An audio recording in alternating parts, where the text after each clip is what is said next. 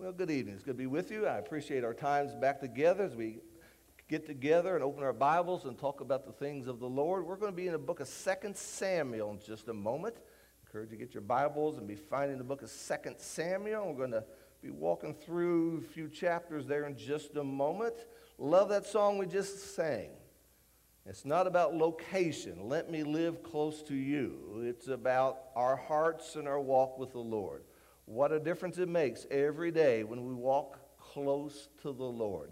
That helps us with our decisions, and that helps us with our choices, and that is really the concept the Bible wants us to have as we are disciples of Jesus Christ. The number 70 has something to do with us. It's not the age of Larry Beckham. Now, somebody is surprised about that, but no, it's not Larry's age. It's not the number of cars in the parking lot. There might be 70, I don't know. It's not the number of doors in this building. Could be 70, I'm not sure. I've never counted all the doors in this building. It's not the average age of the eldership, thankfully. 70 is the number of children from newborn to high school in this congregation. We have 70. I didn't count the college kids, just newborn to high school. That's larger in some congregations. That's something to think about. That number 70 is about 20% of our AM worship number. So about 20% of this church is from newborn to high school. And that's something to think about. Now, according to statistics, sadly, what we find out is that 50% of those who are that age in a decade or two will not be worshiping the Lord. Now, that's just a statistic. But when we put the number 70 up there and we start thinking about our people, our faces, our children, that'd be 35. And who among us would want to say, well, let's just pick them out? Who would want to do that? And to think, if nothing changes in a decade or two, 20% of this church is not going to be worshiping the Lord. And that's concerning, isn't it? And that's enough to have a lot of red flags and to think about these things. And so all that leads us to our thoughts this evening as we're going to talk about the idea of the young man. Is the young man safe? We're going to go to the book of 2 Samuel and talk about Absalom for just a little bit. Use him as a lesson for us. Jason did a great lesson this morning about the role of all of us, but particularly mothers and how they can make a difference. This being Mother's Day, I want to just kind of spin off that and talk about parenting. I don't think when we get to heaven, one of our complaints are going to be, Lord, when we were on earth, our preachers talked too much about the family. I don't think we can get enough lessons about the family.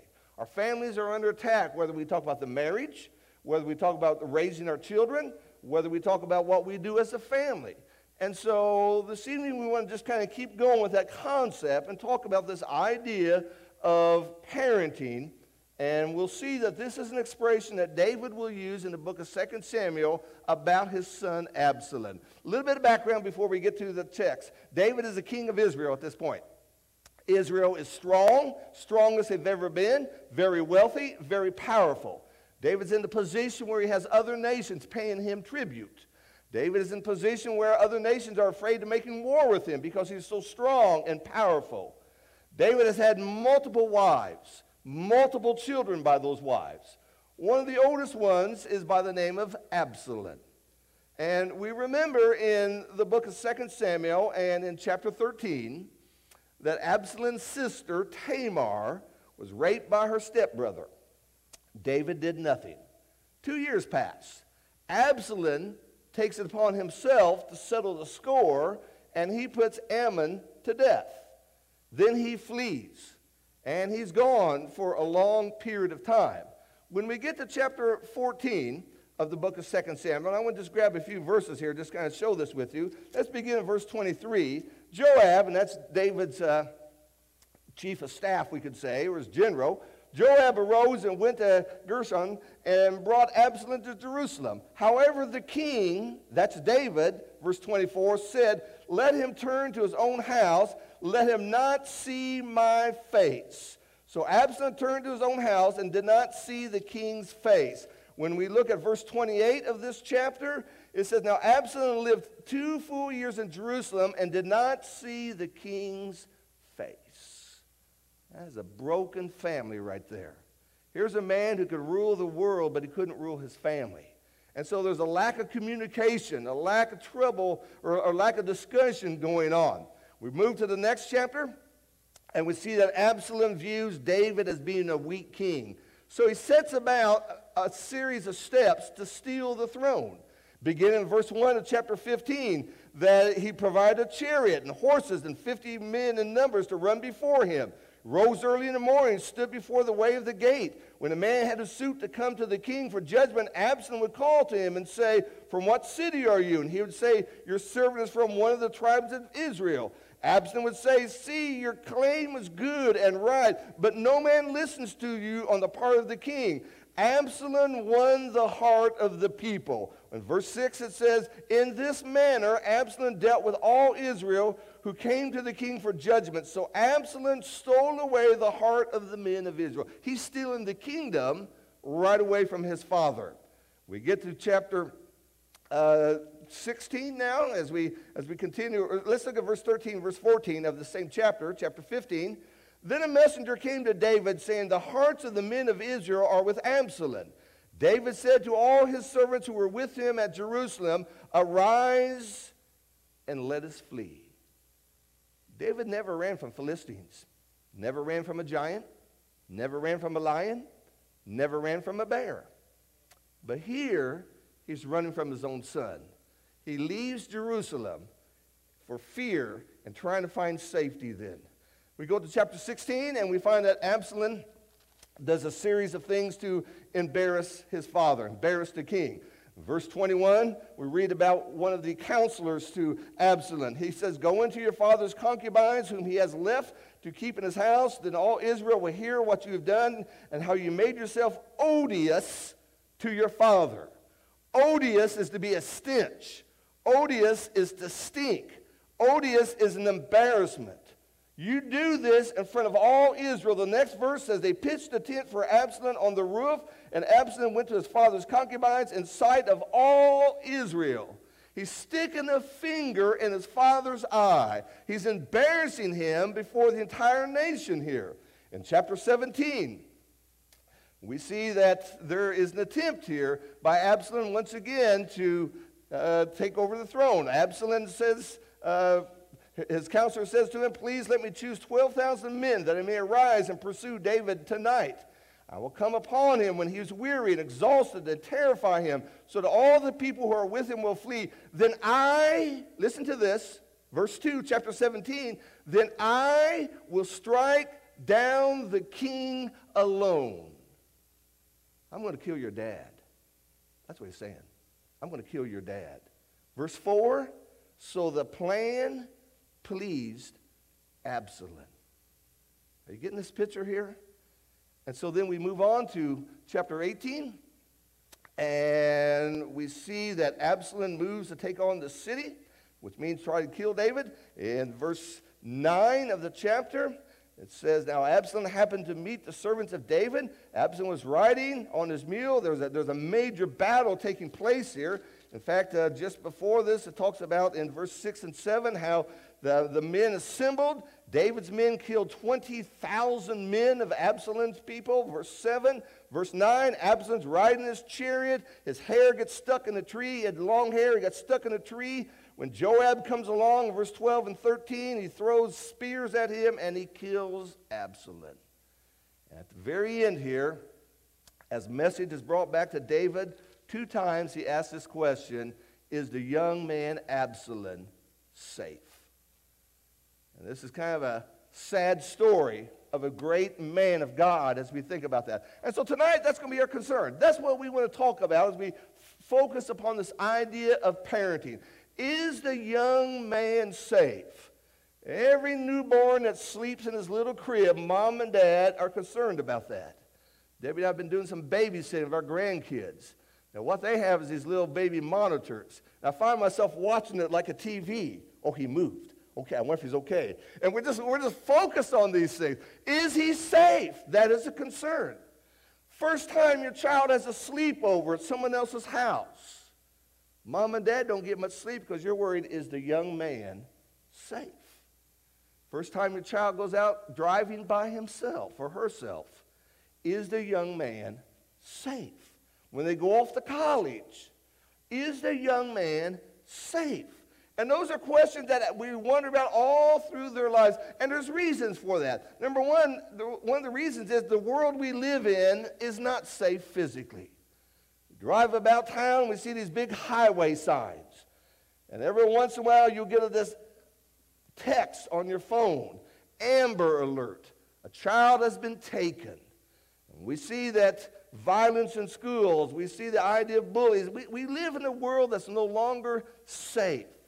Some of us grew up and we were riding bicycles out way past the dark hours. We would never do that today with our children because we know the world simply isn't safe. The world is not safe morally. Now, our world right now, especially our country, is up in arms about abortion. And we haven't figured out which preacher is going to preach it and exactly when we're going to preach it, but we're going to have a lesson real soon about abortion. We need to see what God says about this and to talk about this. The very idea that I can end this pregnancy simply because I don't want it. And people are up in arms that someone would say that's morally wrong. That's where our country is. It's not morally safe today. The statistics on drinking, sexuality among young people is just off the charts. And then thirdly, the world is not safe spiritually. We live in a time where people are more concerned about who kissed who in Hollywood than the Word of God. We live in a time where people don't know the Word of God. And in the modern churches today, they're more interested in the flavor of the coffee and the wellness of the body and a good time than a relationship with Jesus Christ. And so all of this reminds us, as David was asking about Absalom, really he asked it too late in life. He should have been asking that a long time earlier, is the young man safe?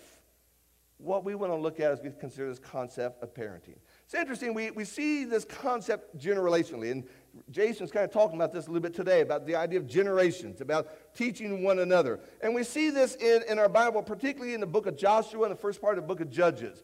Because what we see, first of all, is the idea of the committed.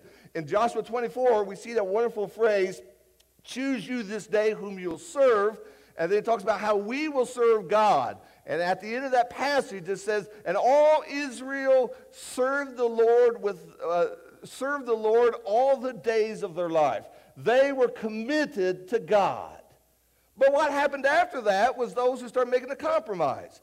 And we see nation after nation not doing what God said. Instead of driving out the nations, they just allowed the nations to stay there. That would be an impact upon them. They would introduce idolatry among them. They would intermarry among them. And that became a real problem because they started compromising, and then that led to the idea of simply being conquered. And we see as Judges begins, it talks about a new generation rose up. They did not know the Lord. And what they did is they served the idols. And how does this happen is very simple. What happens is truth at the very beginning is something that's accepted, but it's not applied personally. I believe it, but I don't do it myself. And then from that, certain truths are avoided. I don't like this topic, I don't like this subject, I don't like this doctrine, so I just ignore it and avoid it. And then what happens is wrong is accepted, and then that leads to the idea of truth being rejected. That's how you go from the chair of the committed to the chair of the compromised to the chair of the conquered. It happens the same way as we consider those things. And so this evening as we talk about is the young man safe, I want to share with you this 3 simple lessons. Number 1, as we think about parenting. Parenting is hard, it is messy, it is never ending, but the upside is wonderful. One of the greatest jobs you'll ever have is being a parent. One of your greatest responsibilities is being a parent. And it's difficult, these things. I like this little thing I found years ago called Murphy's Law for Parents. It says the tennis shoes you replace today will go on sale next week. Always happens. The leak-proof thermos will leak. The chances of a piece of bread falling with the grape jelly side down is directly proportional to the cost of your carpet. The garbage truck will be 2 doors past your house when the argument over who it is to take out the trash that day. The shirt your child must wear today will be the only one that needs to be washed and needs to be mended. Gym clothes left at school and lockers mildew at a faster rate than other clothing. And your chances of being seen by someone you know dramatically increases when you drive your child to school without combing your hair or wearing your pajama pants. Those are things that just happen. Now, what we see by this, again, is this idea of that parenting is something that involves you. I was talking to a young parent just this past week, and they were telling me, we got to call the plumber. I said, what's going on? Well, my child flushed an orange down the toilet. And my first question was, why did he do that? He said, why does he do anything he does? And we tried everything. We have to call a plumber. So when we think about parenting, it's difficult. And those of us that have got our kids raised, we need to be helping with the grandkids as we try to encourage our children to be the parents that God wants them to be. 4 major mistakes. I see this in the life of David. I see this today in different things. And that is, number one, being more concerned about the physical than the spiritual. Grades over God, making the team over being in the church. When we focus upon the physical more than the spiritual, we're going to have some difficulties. Secondly, being afraid to stand up for what is right. And again, as a parent, you will not be your child's best friend as much as you want that. As much as you want your child to be your buddy, you are the parent. You have to draw the lines, establish the boundaries, and set the rules. And by doing that, there are times your child may not like that. But not to do that, being afraid to stand up to those things, allows the child to have his own way, and that's never the right way. Number 3, not knowing what's going on around them. And that's reality today. I believe every parent that has a child at home, if your child has a cell phone, you need to know all the passwords, or else they don't have the phone. You need to know these things. You need to know who they're talking to. You need to know who's texting them. You need to know what pictures they're sharing with each other. And again, to see how important that is. And then the tendency to give in because you don't want to battle. You see that every Saturday morning at Walmart. Somebody's standing in line, and that child sees all those things right there at the checkout line. That little child starts throwing a fit. Mom says no, Dad says no, and after a while, oh, all right. They give in. They give in because they don't want to battle. Now, if you got your Bible, turn with me to the book of Proverbs. I want you to notice, and we've looked at this recently before, in Proverbs chapter 3, and then also Proverbs chapter 4, how the flavor of the first few chapters of the book of Proverbs is about a parent's instructions. He says in Proverbs 3, verse 1, "My son, do not forget my teaching, but let your heart keep my commandments." He's talking to his son. Chapter 4, verse 1, "Hear, O sons, the instruction of a father, and give attention that you may gain understanding." Now, can you imagine all the things Absalom missed? Can you imagine sitting at the dinner table with David? Tell me about Psalms 23. Just tell me what came in your mind as God inspired you to write that. You actually grabbed a bear by the hair of his chinny chin chin? You did that? Tell me about Goliath. How big was Goliath? Tell me about all those battles, all those stories, all those adventures, all that faith. What missed opportunity? And what I want us to think about when we consider this, what we're looking at and driving at is to build a relationship with your child. That's what I see missing here in the life of David. I do not see a relationship with his son Absalom. How is it that over a period of 5 years, you have zero communication with your own child? How is it you bring your child back to the city you are in, but you say, I'm not going to see him. I don't want to see him. What kind of broken, dysfunctional concept that is. Now, was it because David was too busy running the kingdom? Was it because he never listened to Absalom? Was it because he didn't like confrontations at home? Was it because Absalom had an attitude and didn't care about anyone but himself? Whatever the reason, we see that there's not a relationship. And as a parent, you have to have that relationship.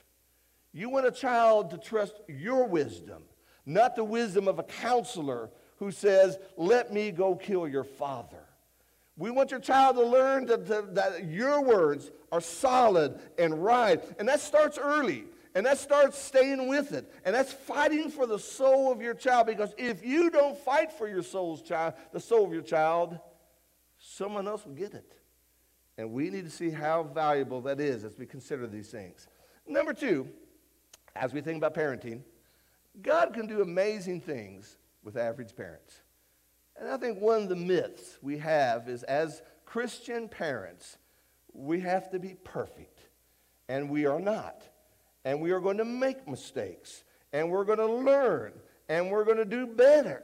But God can do amazing things through us. In the book of Acts, if you will, in chapter 16, I see this, and this kind of mirrors off some of the verses Jason used this morning as he talked about young Timothy, how he learned the scriptures from his mother and grandmother. But notice as Paul first comes to the city and meets young Timothy, Acts chapter 16 and the first 3 verses. It says, and he came to Derbe and to Lystra, and behold, a certain disciple was there named Timothy, the son of a Jewish woman who was a believer, but his father was a Greek. He was well spoken of by the brethren who were in Lystra and Iconium. Not one church, but more than one church. Timothy, as a young man, is doing things. Timothy, as a young man, has faith. Timothy, as a young man, is serving. Paul wanted this man to go with him. Why? Because Timothy's impressive. He's young. He needs to learn a lot. But he's got a lot going for him. And so those are some of the things we need to keep before us. Children get the opportunity to witness grace and forgiveness in home. Children get the opportunity to learn the heart of a servant as they see their parents serving. From average parents have come shepherds in God's kingdom, have come deacons, have come preachers. And so just because you think, well, you know what, I'm just an average parent, that's great. God can work through you, and God can do great things through you as you do what God wants you to do. And then number 3, nothing beats getting into the book and getting the book into you. In the book of Psalms, chapter 119, the question is asked, how can a young man keep his way pure? The answer is by the word of God. Now again, when you think about David and Absalom, what a contrast. What opposites. David was the man after God's own heart. David wrote the majority of the Psalms. David is known as the sweet singer of Israel. David is the one who had many prayers to God. When it comes to Absalom, not one time do we read the word God coming out of his mouth. There are no prayers from Absalom. No Psalms he wrote. There's no reference to any spirituality in the life of Absalom. And so again, when we think about this, great to have a David in the family. But to Jason's lesson today, we must teach and teach these lessons to everyone around us, because without doing this, we have that generation that's going to be lost because we don't stick with what God wants us to do. And so when we think about living for Christ, particularly in the home, it must be something that's real, not fake, not artificial. Sometimes people grow up and think, well, we Christians are perfect. We never have a bad day. Everything goes our way. Well, that's not the way it is. They need to see what reality is like. They need to see something that's natural. They need to see something that's personal. And they need to see something that's consistent. Over and over and over again, that's the lesson, and that's the idea that should be brought before them. It's been said, if children live with criticism, they'll learn to condemn. If they learn with hostility, they will learn to fight. If they live with ridicule, they learn to be shy. If they live with shame, they learn to feel guilty. If they live with tolerance, they learn to be patient. If they live with encouragement, they learn confidence. If they live with praise, they learn to appreciate. If they live with fairness, they learn justice. If they live with security, they learn to have faith. If children live with approval, they learn to like themselves. If children live with acceptance and friendship, they learn to find love in the world. What are they living with? That's the thought that's going through them. And so Matthew 7, verse 24 teaches us that storms come. Storms come to our families. Disappointments come to our families. The promotion doesn't always come. Sometimes you don't make the team. Sometimes you're not first chair. Sometimes you don't get the scholarship. Sometimes you don't get the job. Sometimes money is tight. Sometimes you can't take the vacation other people are taking. Sometimes your friends may not like you. Sometimes you have to do things that the world considers not cool, not acceptable. But you get right with the Lord. That's the key. Our safety is in Jesus. Is the young man safe? Now here in the foyer, we have a policeman right now keeping us safe. We don't fear a bad guy coming in, because if it does, he's going to stand in the way and protect us. What about in your home? Do you allow your children to go into the rooms and shut the door and watch anything they want to watch on the tablet or the phone? That's something to be concerned about. Do you allow your kids to have any friends that they want to have? That's a concern, isn't it? And so when we think about this idea, is the young man safe? It shows us the wonderful responsibility God has placed upon us to do what God wants us to do. I gave you life, one parent says, but I cannot live it for you.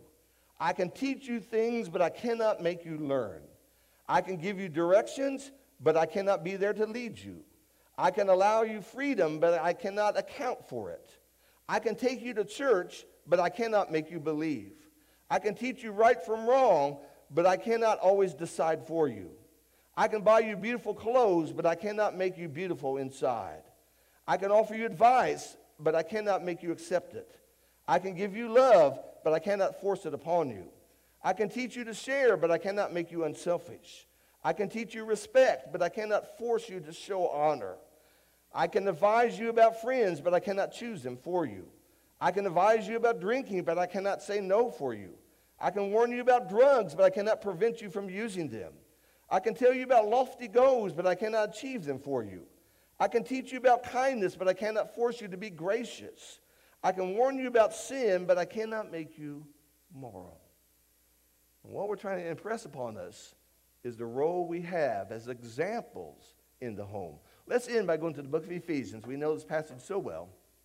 But in chapter 6, Ephesians chapter 6, and I often wonder, late in David's life, as he often reminisced, if his greatest sorrows was what he did as a parent. Conquered the world, brought peace to the nation, brought the kingdom to Jerusalem, brought the Ark of the Covenant back to Jerusalem, but his family was a disaster. And of all the things he did that was right, what he failed was major. And so in the book of Ephesians in chapter 6, and fathers, do not provoke your children to anger, but bring them up in the discipline and the instruction of the Lord. This wonderful admonition is placed upon us as dads. That's our role as being the head of the house, to get that family to heaven. And so, is the young man safe? Well, that's a good question to think about tonight as you put your head on your pillow. They may be safe in your house, but are they safe on the inside? Is things going on that maybe shouldn't be going on there? Are they being pulled away from the Lord? Are you aware of these things? And to see how important it is. You know, when I was coming up with a picture for our slides we always do, I found that young picture of a soldier. Now, I look at that young guy up there, and he just looks like a little teenager. He looks like he'll be in high school. It made me think of my dad. My dad had just graduated from high school, just barely graduated, and off he went fighting in World War II. His brother was also fighting in World War II. And I cannot imagine what my grandma must have thought. She had two boys, both of them in a war. Were the boys safe? But more important than the war of bullets and bombs is the war morally. It's the war that goes on all around us. It's one thing to have your child walk through a college graduation, a degree in hand, a job secure, but he has no place for God in his heart. That's not a success story.